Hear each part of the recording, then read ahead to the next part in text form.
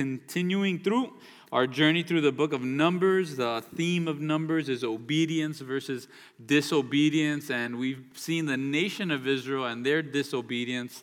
But now in chapter 20, we kind of see what happens when a leader disobeys and the price of that. The other title for the book of Numbers, better title really, is the book of Wanderings, and it shows us how Israel has wandered from Egypt through their journey to the promised land. Should have taken just a couple weeks, but instead it takes them 40 years. A key text before we turn to Numbers 20, you could keep your finger there. Now we jump to 1 Corinthians chapter 10. Key text here, 1 Corinthians chapter 10, verse 1 through 6, and verse 11. Love it when Scripture makes it simple for us to decipher Scripture. 1 Corinthians chapter 10, verse 1 through 6. Paul tells us, "Moreover, brethren, I do not want you to be unaware that all our fathers were under the cloud and all passed through the sea. All were baptized into Moses in the cloud and in the sea. All ate the same spiritual food and all drank the same spiritual drink, for they drank of that spiritual rock that followed them, and that rock was Christ. But with most of them God was not well pleased, for their bodies were scattered in the wilderness. Now these things became our examples, to the intent that we should not lust after evil things, as they also lusted." And then in verse 11 it reads, "Now all these things happened to them as examples, and they were written for our admonition, upon whom the ends of the ages have come." So again, all of this is an example to us. It's a type. That's the word you're going to hear a lot if you study these next two chapters, is that we see types of Christ. And whenever you see types, it's not a kind of Christ, it's an example of him in the Old Testament. Right? You saw some of the couples playing with Play-Doh there, right? If you've ever played with Play-Doh before, they're playing with clay, but looks like Play-Doh, right? They're playing with adult Play-Doh there. If you ever played with Play-Doh and you get a mold and you put the mold in the Play-Doh, you reveal it and there's a type of the mold. If you have a wax and a signet ring and you squish that signet ring into the melted wax, you have a type of the signet ring. And that's what we're being shown here in Numbers 20, is that the rock is Christ. Open book test, right? 1 Corinthians 10:4, that they drank of that spiritual rock that followed them, and that rock was Christ. So we got to keep that in our mind as we journey through chapter 20. Now we go back to Numbers 20, verse 1.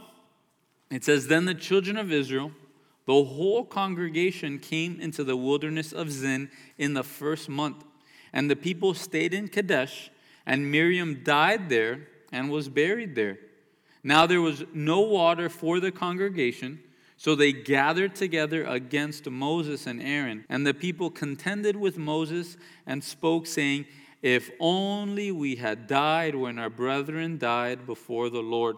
Why have you brought up the assembly of the Lord into the wilderness, that we and our animals should die here?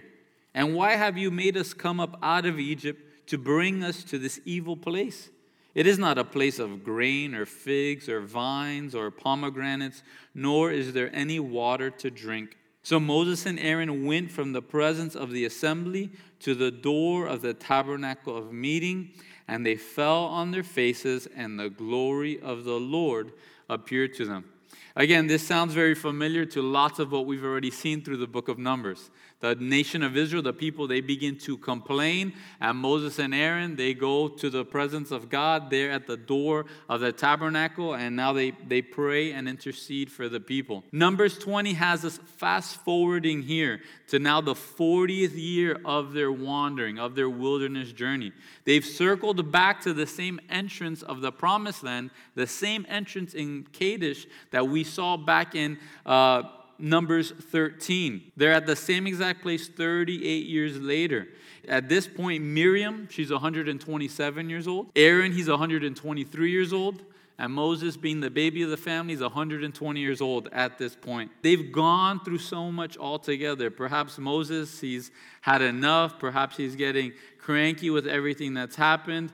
But we can be reminded after the nation of Israel followed their lack of trust and faith in God, they're at the door of the promised land in Numbers 13, that later on in Numbers 14, God told them no one would enter the promised land except for Caleb and except for Joshua.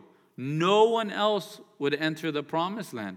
So now we have Miriam dying. Miriam's passing away. And this death toll, right? We talked about 144 people dropping dead every day. But now this death toll is starting to hit Moses close to home, where his own sister has passed away. 4 months later, his brother Aaron will pass away. And sometimes God tells us things in scriptures, and we think we are going to be the exception to the rule. Has that ever happened to you in your life? Right? You think you're going to be the exception to the rule. Oftentimes it's when it has to deal with sin or pride or decision making, right? God tells us plain and simple, don't do this. This is what happens when you go into sin. I think I'll be able to get away with it, right? He who isolates himself rages against all wise counsel and seeks his own destruction. You know what? Maybe I'll be the anomaly, right? It happens to us, and perhaps even Moses thought he would be able to get into the promised land. Perhaps Miriam thought, or Aaron thought, Lord, we've served you so faithfully. However, God said no one but Caleb and Joshua would get into the promised land. An incredible man that Moses was, we see no restraint in Moses' desire to lead God's people. We don't see Moses slowing down. We don't see any laziness in Moses. We're going to see his bad decisions, his biggest failure costs him the opportunity going into the promised land, and he doesn't quit. He doesn't throw in the towel, because at the end of the day, Moses' identity was being a son to God the Father. And that's so important to each and every one of us. What is your identity tied into? Is it being a parent? Is it your job? Is it your hobby? Is it your health? Is it where you serve in church? Because our identity is at its root, at its core, needs to be found in us being sons or daughters of God. And Moses, with his identity being tied into God saving him and freeing him, it didn't matter if he was no longer the leader of Israel. It didn't matter to him if he didn't get to see the promised land. All that mattered was that he got to continually taste of the presence of God. Verse 2, we see a problem. Israel had been here before, earlier in Exodus. They had no water. And this is a severe problem, a severe crisis. And whenever we come to problems and crises in our lives, it reveals to us what's really at the core of our lives. It shows us what we're made out of when true pain and problems and crisis arise. It shows us if we're truly still faithful and praying the Lord's got it, or if all of a sudden we're throwing everybody out of the way and we're running for the door, right? Because a crisis has happened. Many people talk about their training. Many people talk about, I could fight so-and-so and so-and-so. And then the crisis happens and they're crying. They're in the fetal position. They're in the corner, right? And that's true for each and every one of us. In the problems of our life, we will see what we're made out of. And here, millions of people, at this point, this is the younger generation, they're acting just like their parents. They face a crisis, and yet they respond in a sinful way. They don't respond crying out to God. They don't respond pleading for God's help. They don't respond saying, Lord, you've provided water in the past by Moses striking a rock. Lord, can't you do that again? No, they respond in sin, complaining against Moses. They say that they're in this land where there's no vines, there's no fruit, there's nothing. And yet, whose fault is it that the nation of Israel is still in the wilderness? Theirs. It's their fault. Their fault and the fault of their parents. We have to be careful that we're not blaming God and other people for our own bad decisions. Have you ever noticed we're so prone to doing that, right? We're in a terrible place in life, we're in a terrible rut, and we start blaming everybody else except the man or woman in the mirror. And here the nation of Israel, they're blaming Moses that they're not in the land flowing with milk and honey, and yet it's all their fault. It's all their own fault and the fault of their parents. We also see here that these little apples haven't fallen far from the tree, right? They're acting just like their parents. Even though most of them were probably only small children when they were taken out of Egypt, they're still complaining about how great things were back in Egypt. Seems like they've picked up on their parents' favorite hobby in the wilderness, right? Whining and complaining, their favorite hobby. And this is a warning to us as parents.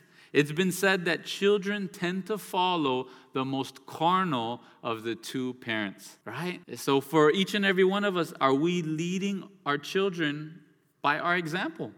And the answer to that is yes, whether it's your good example or your bad example. If we as parents are always complaining about how terrible things are, woe is me, the Lord this, America this, things are so bad, guess how our children are going to act? They're going to act the same way. May our kids follow our example of worshiping God, being men and women of faith, men and women of prayer, men and women of gratitude. When crises happen and when we react in sin, we begin to say and do crazy things, right?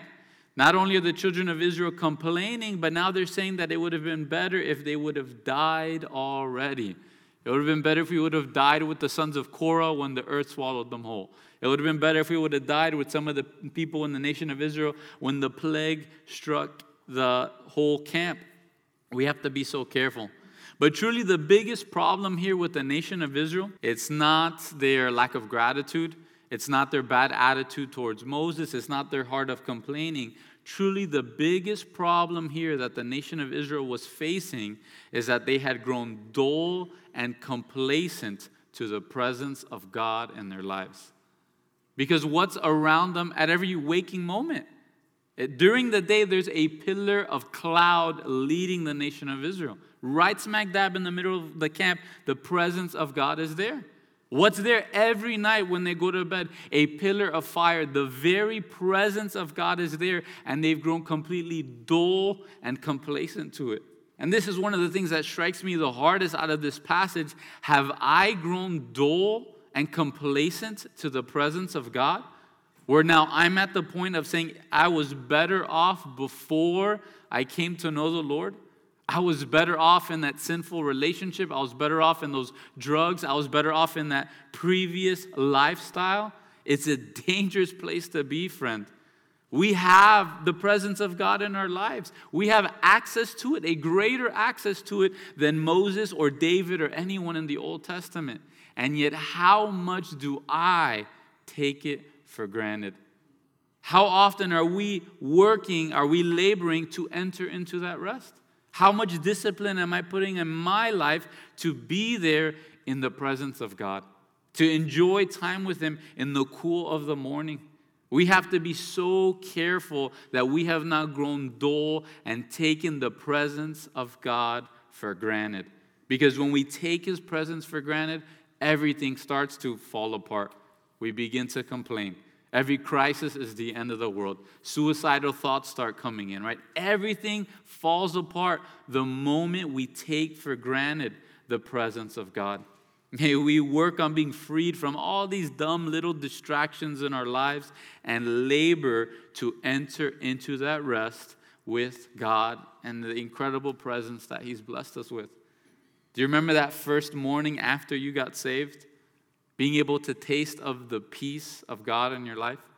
His presence there, the first times you opened your Bible, the first times you worshiped, do you remember what that was like? May we continue to go back there each and every morning, each and every night. Moses and Aaron in verse 6, they assume their normal crass positioning place, right?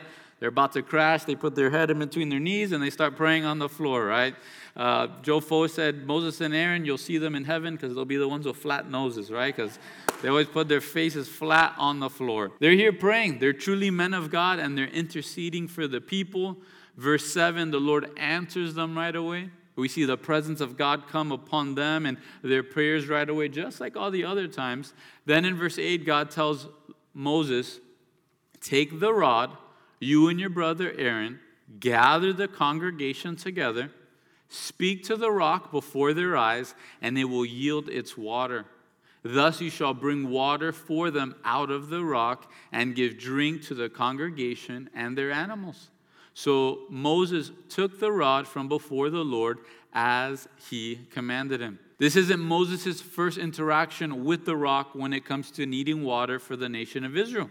You could write down Exodus 17, verse 5 through 7. Here, the nation of Israel, they were at bitter waters. They weren't able to drink. So then God tells Moses, go and strike the rock. Go and strike the rock, and water will come out of it, and the people will drink. And God answers that prayer. God tells him what to do, and that's exactly what happens. God had Moses strike the rock the first time, but now God is instructing Moses to only speak to the rock.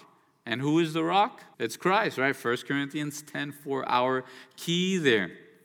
Then in verse 10, Moses, he obeys God, right? Verse 9, he goes and he takes the rod. This is the rod of Aaron that they had there in the tabernacle, the one that was budding with almond blossoms and fruit, right? Then in verse 10 and 11, it started off great. Moses, he takes the rod. Now he gathers the assembly together before the rock. And then everything goes downhill from there, right? He said to them, "Hear now, you rebels. Must we bring water for you out of this rock?" And then Moses lifted his hand and he struck the rock twice with his rod. And water came out abundantly, and the congregation and their animals drank. Seems like no harm, no foul, right? Moses did whatever he wanted, whatever he felt like doing, and hey, water still came out of the rock. And it's always dangerous when we are representing God to someone else and we start our sentence off by name calling, right? It's a dangerous place to start. When we're representing God and we start off by, "Here now, you rebels," right? It's a bad place to start. Just close your mouth, take a time out, go and pray, and then come back, right? Moses was instructed to speak to the rock. But instead, he smacks the rock, right? And not only does he strike the rock once, like he did in Exodus, but now he smacks it twice. Almond blossoms flying everywhere, right? Almonds going all over the place, hitting people in the eye. And he was instructed to speak to the rock.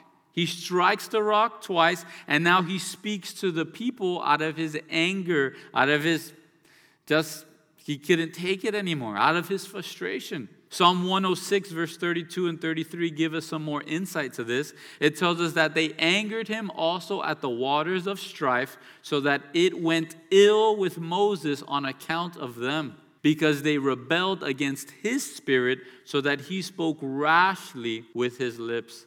Again, Moses, he's about 120 years old at this point, still leading the people of God, still in the service of God. And we see in Scripture there's about 6 times where Moses blows it in his anger, right? 6 times out of 120. I know I've joked saying that it seems like Moses has an anger problem. But I think Amanda would be pretty happy if I only blew it in anger once every 20 years, right? So I don't think Moses, it's fair to say he really has an anger problem if it's only once out of every 20 years that he would fail here. The problem continues for Moses when not only does he strike the rock with anger, not only does he speak to the people in anger, calling them rebels, but then it really gets dangerous when Moses says, "Must we bring water for you out of this rock?" Right there, God could have asked Moses, "What do you mean by we, man?" Right?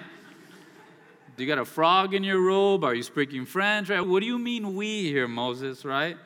Oftentimes when we're dealing with people, we can forget about who we once were. Oftentimes. Moses, he may have forgotten that in his zeal, in his anger, trying to serve God, he killed a man, right?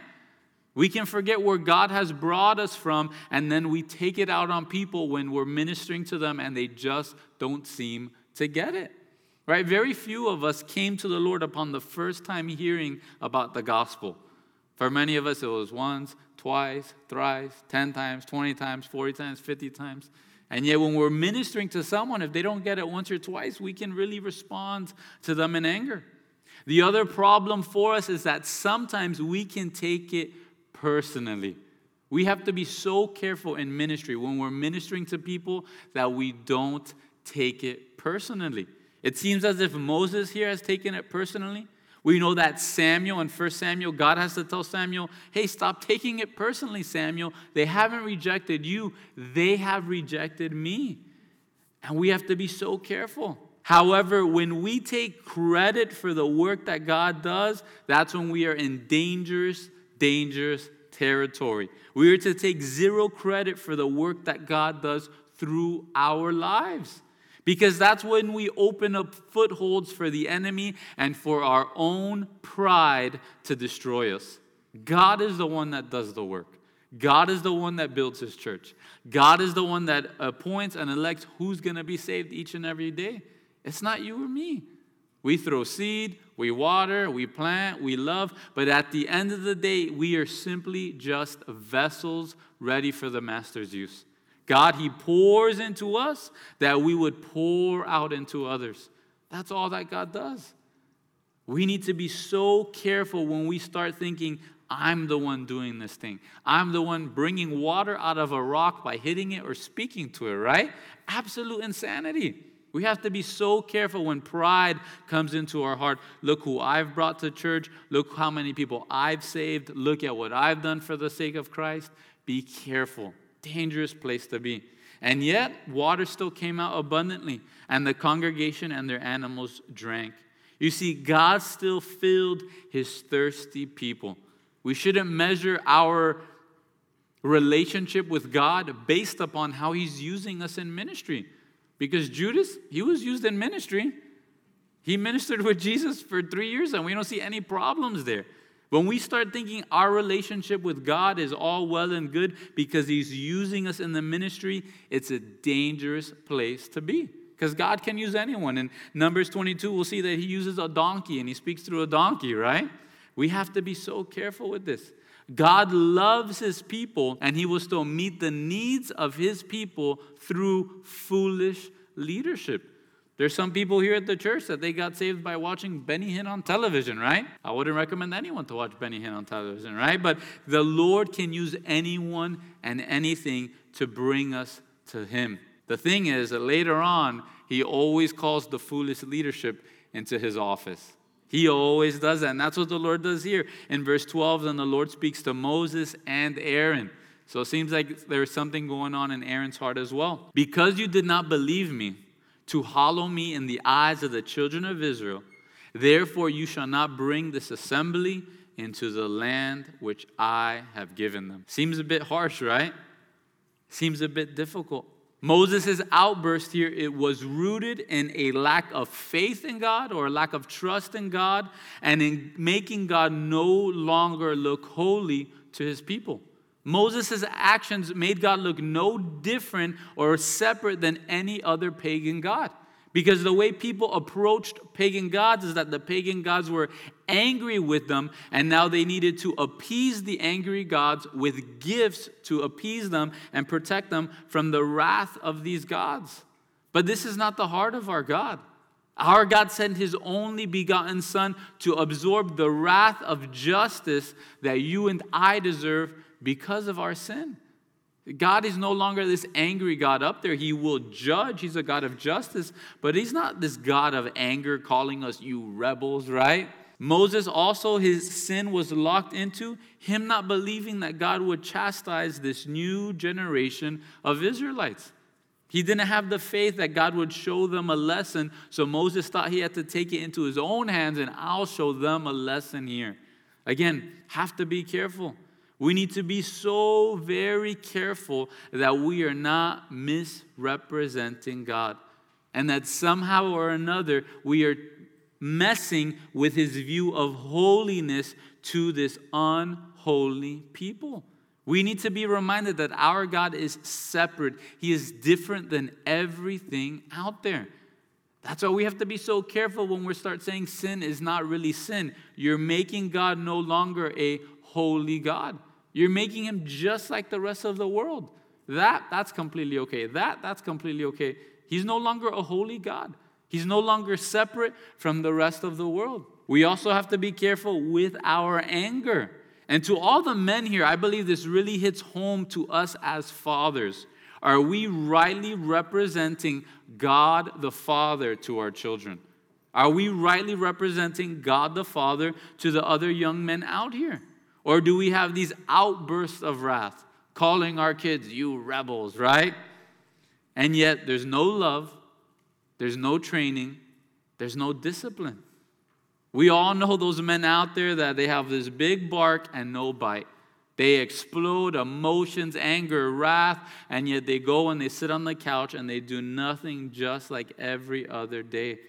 We have to be so careful that we are not misrepresenting God the Father to our children and to the younger generation. Because there's many people today that have a tough time coming to God because God says that He is a perfect Father. Because there are many people that had difficult fathers, bad example of fathers, sore spots of a father, and I pray that that would never be said of us. Finally, the best application here goes directly to church leadership.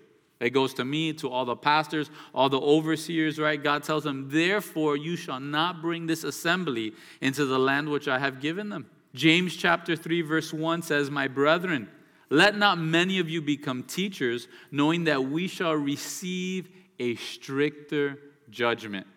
There's a great warning here for pastors, for ministers, for Sunday school teachers, for worship leaders, for everyone that is up there, right, teaching God's people. We must know that we shall receive a stricter judgment. We are called to be at a higher standard. Finally, the biggest problem here with Moses is that Moses messed with a type and an example that God was laying out for the rest of eternity. He messed with a beautiful picture of Jesus Christ and the work that He has done, the pain He went through, and the blessing that it brings to us. Again, what's the representation of the rock? Christ. It's Jesus Christ. 1 Corinthians 10 verse 4. That rock was Christ. And later on in John chapter 7, verse 37 through 39, here Jesus, He's here and He stands and He cries out saying, if anyone thirsts, let him come to me and drink. He who believes in me, as the scripture has said, out of his heart will flow rivers of living water. But this He spoke concerning the Spirit. So Jesus is the rock, and Jesus also brings us that thirst-quenching power, which is the Holy Spirit. Jesus saying that all men can come to Him and they will be filled with this living water. Hebrews chapter 10 verse 10 tells us that Jesus was offered once for all.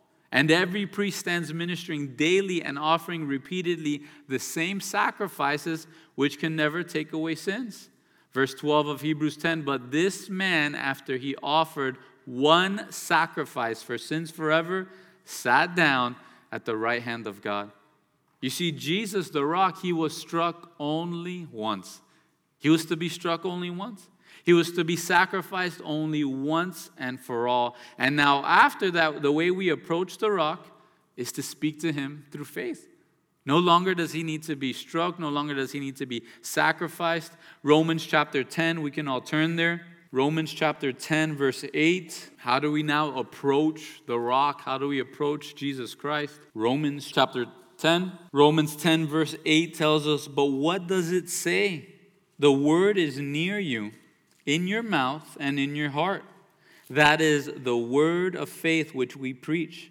That if you confess with your mouth the Lord Jesus, and believe in your heart that God has raised Him from the dead, you will be saved. For with the heart one believes unto righteousness, and with the mouth confession is made unto scriptures. For the scripture says, whoever believes on Him will not be put to shame. Again, from here on out, after Jesus dying once and for all for our sins, the way we approach Him is by our speech met with faith. Our words attached to faith. This is how we approach Jesus. That's why in Matthew chapter 7, verse 7 and 8, Jesus says, ask and it will be given to you. Seek and you will find. Knock and the door will be open to you. For everyone who asks receives, and he who seeks finds, and to him who knocks it will be opened. Again, this is how we get to approach Jesus. Sacrificed once and for all. Now we can come to Him just by our speech. Again, we need to be careful. The key to this is don't mess with Jesus and be careful to misrepresent Him and make Him less holy, less different, less separate to the people around us. Back to Numbers 20, verse 13, it tells us this was the water of Meribah, because the children of Israel contended with the Lord, and he was hallowed among them. So we know in verse 12, the warning, the condemnation here on Moses was that he did not hallow them. And yet in verse 13 it says, and he was hallowed among them. Right? What gives? You see, God at the end of the day will still be holy because he's holy, right? Be holy, for I am holy. However, God revealed his holiness to the nation of Israel through his punishment on Moses, instead of Moses' example and obedience to God. The same will be said for each and every one of our lives. And pay attention here, because this is a hard lesson to learn. God will get all the glory in and through our lives. It will either be because of our chastening and punishment, or it will be because of our obedience and example of Jesus Christ.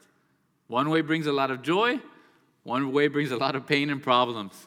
But God will still get all the glory. Now we go to verse 14. It tells us, now Moses sent messengers from Kadesh to the king of Edom. Thus says your brother Israel, you know all the hardship that has befallen us, how our fathers went down to Egypt, and we dwelt in Egypt a long time, and the Egyptians afflicted us and our fathers. When we cried out to the Lord, he heard our voice and sent the angel and brought us up out of Egypt. Now here we are in Kadesh, a city on the edge of your border. Please let us pass through your country.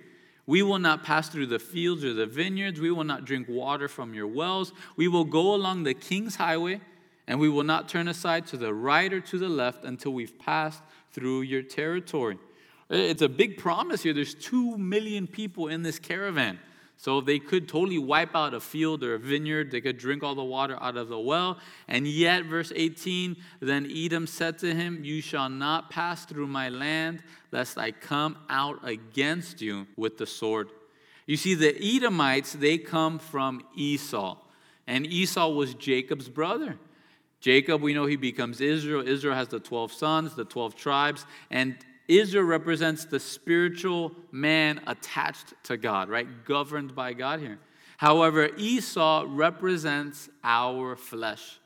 And Esau, the flesh, was more than willing to give up spiritual gifts and spiritual promises in order to fulfill the lusts of the flesh. And there's no road to God's promised land through our flesh. There's no road there. To the promises that God has for you and I, it's never in and through our flesh.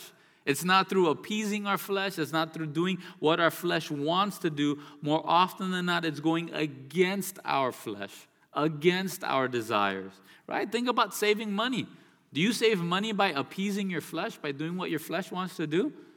Do you lose weight by doing what your flesh wants to do, right?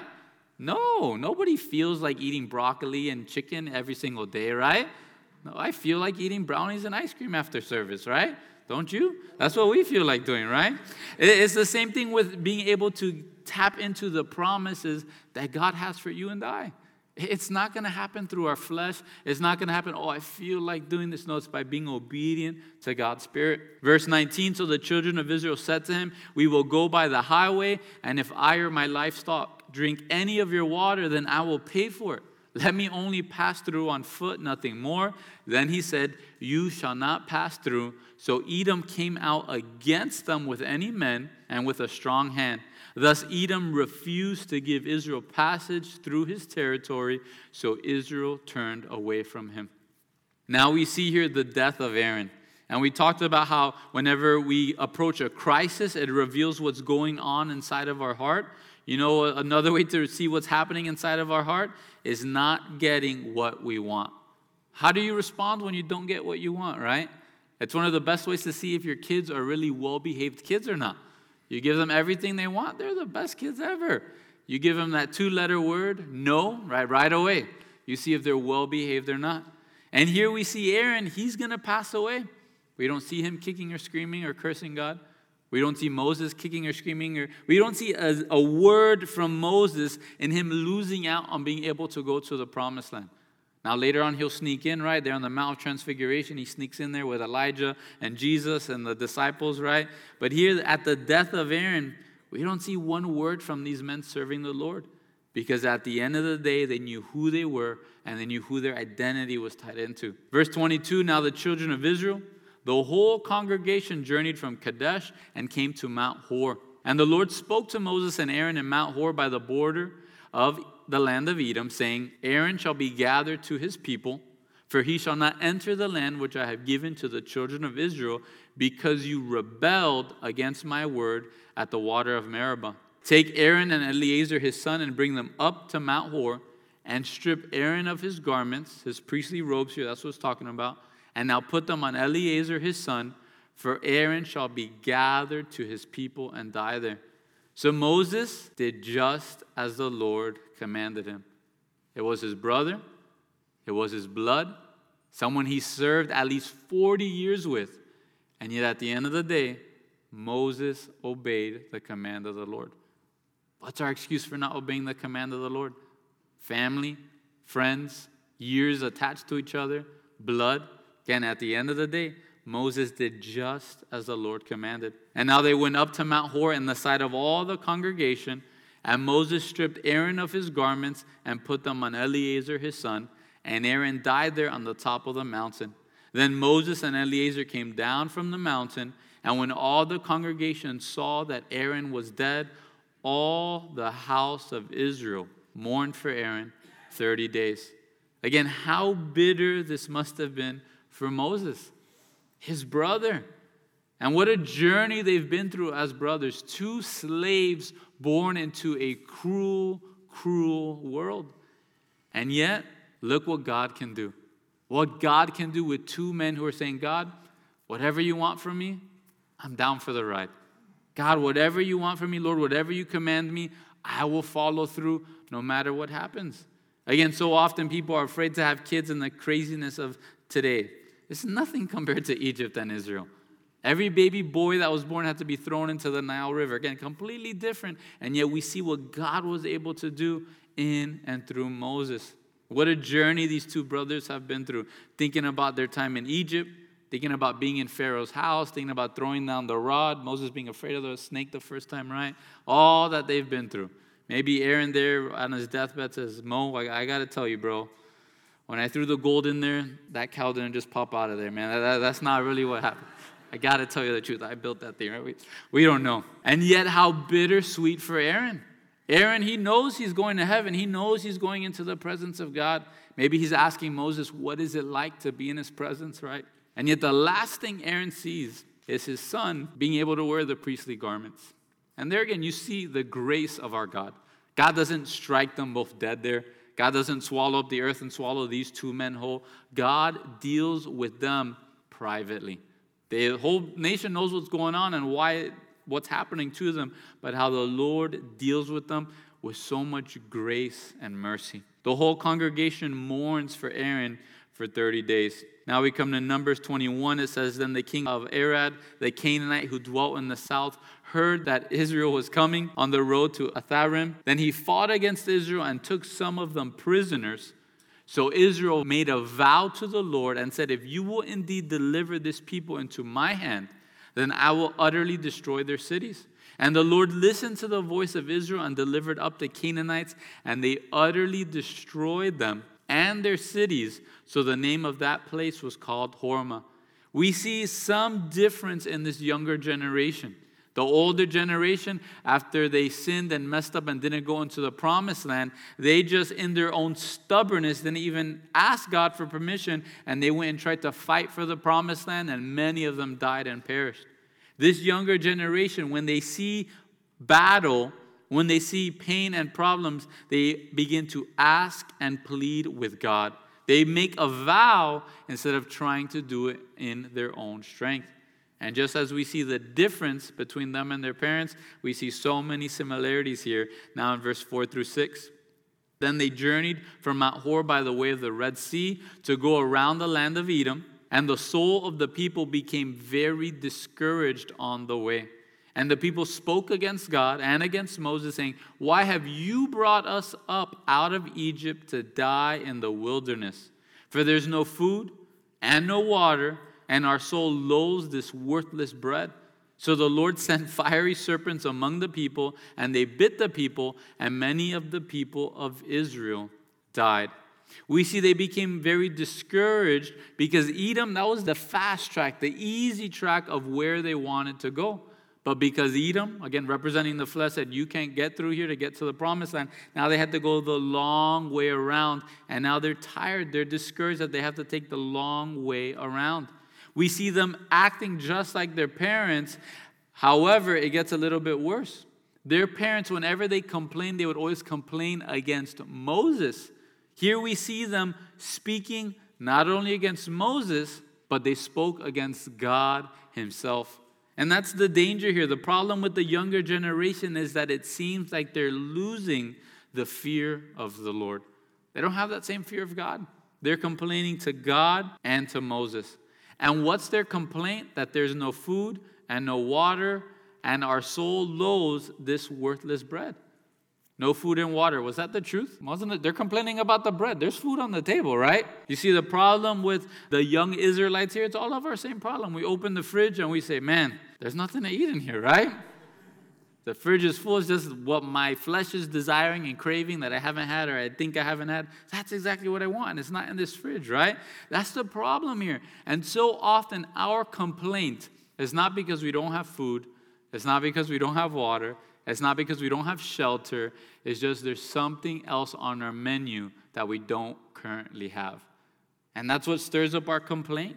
That stirs up our murmuring against God. He provides for us. He cares for us. The righteous will never go begging for bread, right? That'll never happen. He's never going to forsake us. However, we begin to whine and complain about this worthless bread. This worthless bread is the manna being poured out every day. This rock, which is Christ, is following them every day and pouring out water for them. And yet they're complaining about the food of angels. This is what they're complaining about. In the beginning, they were blessed by it. In the beginning, someone was trying to heap up as much as they could, even though it would go bad every day. And yet they begin to complain at the same menu over and over and over again. So what does God do? God, he's more than capable of dealing with this younger generation, just like he dealt with their parents. He's able to deal with them. God sends these fiery serpents. He sends these venomous serpents out there, and many of the people of Israel died. They're getting bit by the serpents. Then verse 7, therefore the people came to Moses. They changed their tune very quickly, right? We have sinned, for we've spoken against the Lord and against you. Pray to the Lord that he take away the serpents from us. So Moses prays for the people, and then the Lord said to Moses, make a fiery serpent and set it on a pole, and it shall be that everyone who is bitten, when he looks at it, shall live. So Moses made a bronze serpent and put it on a pole, so that it was, if a serpent had bitten anyone, when he looked at the bronze serpent, he lived. Now, does this make any sense whatsoever? Right? You're sick, you're dying, the venom is coursing through your veins, it's eating at your arteries, it's eating at everything, your leg is turning black. You got anti-venom. You got the hospital. Can you call 911? Nah, man, just look at the bronze serpent. Just look at the bronze serpent there. And this story may seem so strange to us, and yet such a picture of Jesus Christ, that this is the exact picture Jesus Christ uses when he's speaking with Nicodemus. We could turn there in John chapter 3. And what a way to come into communion. What a reminder. Are we looking at the cross? Look at the cross and you'll live. Look at the cross and you'll live. Whatever difficulty you're going through in your life, whatever sin you're going through in your life, whatever anxiety, fear, depression you're going through in your life, look to the cross and live. John chapter 3, verse 14. Jesus, he's here. He's speaking with Nicodemus, one of the chief Pharisees here. And he tells him, as Moses lifted up the serpent in the wilderness, even so must the Son of Man be lifted up, that whoever believes in him should not perish, but have eternal life. For God so loved the world that he gave his only begotten Son, that whoever believes in him should not perish, but have everlasting life. For God did not send his Son into the world to condemn the world, but that the world through him might be saved. Family, when was the last time you looked to the cross? You meditated on the cross. That is to continually look at the cross each and every day for minutes and hours and days and weeks. Are you looking at the Son of Man being lifted up because of us, because of our sin? Why were the snakes sent out? Because of the sins of the people. They were reaping what they had sown in their sin, in their complaint towards God. And so many of us, we are reaping our sin. And what's the wages of sin? It is death. But are we looking at the cross? Are we considering what the cross represents? The perfect Son of God dying for you and I. Living perfectly in this world. Doing nothing wrong. He's the Son of God, and yet he wasn't born into a palace. He wasn't born as a millionaire. He wasn't born in 2020 with air conditioning. He was born in the middle of nowhere in Bethlehem, probably in a cave, laying in a feeding trough. For you and I, have we considered the cross? Are we looking to the cross? Let's turn to Isaiah 45. And this scripture, I reference Charles Spurgeon a lot, probably one of my favorite old-time preachers. And this is the very scripture that struck him in his heart that he would come to the Lord. He was attending the same church over and over and over again. It was a pretty liberal church, and one day there was a terrible snowstorm, and he attends this small, tiny church, and it wasn't even the main pastor teaching. It was another pastor preaching on Isaiah 45. Isaiah 45, verse 21, it tells us, "Tell and bring forth your case. Yes, let them take counsel together. Who has declared this from ancient time? Who has told it from that time? Have not I the Lord? And there is no other God besides me, a just God and a Savior. There is none besides me. Look to me and be saved, all you ends of the earth. For I am God, and there is no other. I have sworn by myself, the word has gone out of my mouth in righteousness, and shall not return, that to me every knee shall bow, and every tongue shall take an oath. He shall say, surely in the Lord I have righteousness and strength. To him men shall come, and all shall be ashamed who are incensed against him. In the Lord all the descendants of Israel shall be justified and shall glory." Again, what does the Lord say there? Look to me and be saved, all you ends of the earth. Look to the cross. Look to Jesus Christ. Again, this bronze serpent, it speaks of evil, but it speaks of evil being judged. Bronze, the metal bronze, spoke of God's judgment. And God's judgment was poured out on Jesus Christ for your sin and for mine. God has dealt with evil. He's dealt with the evil inside of each and every one of us in order to save us, in order to bring us to him.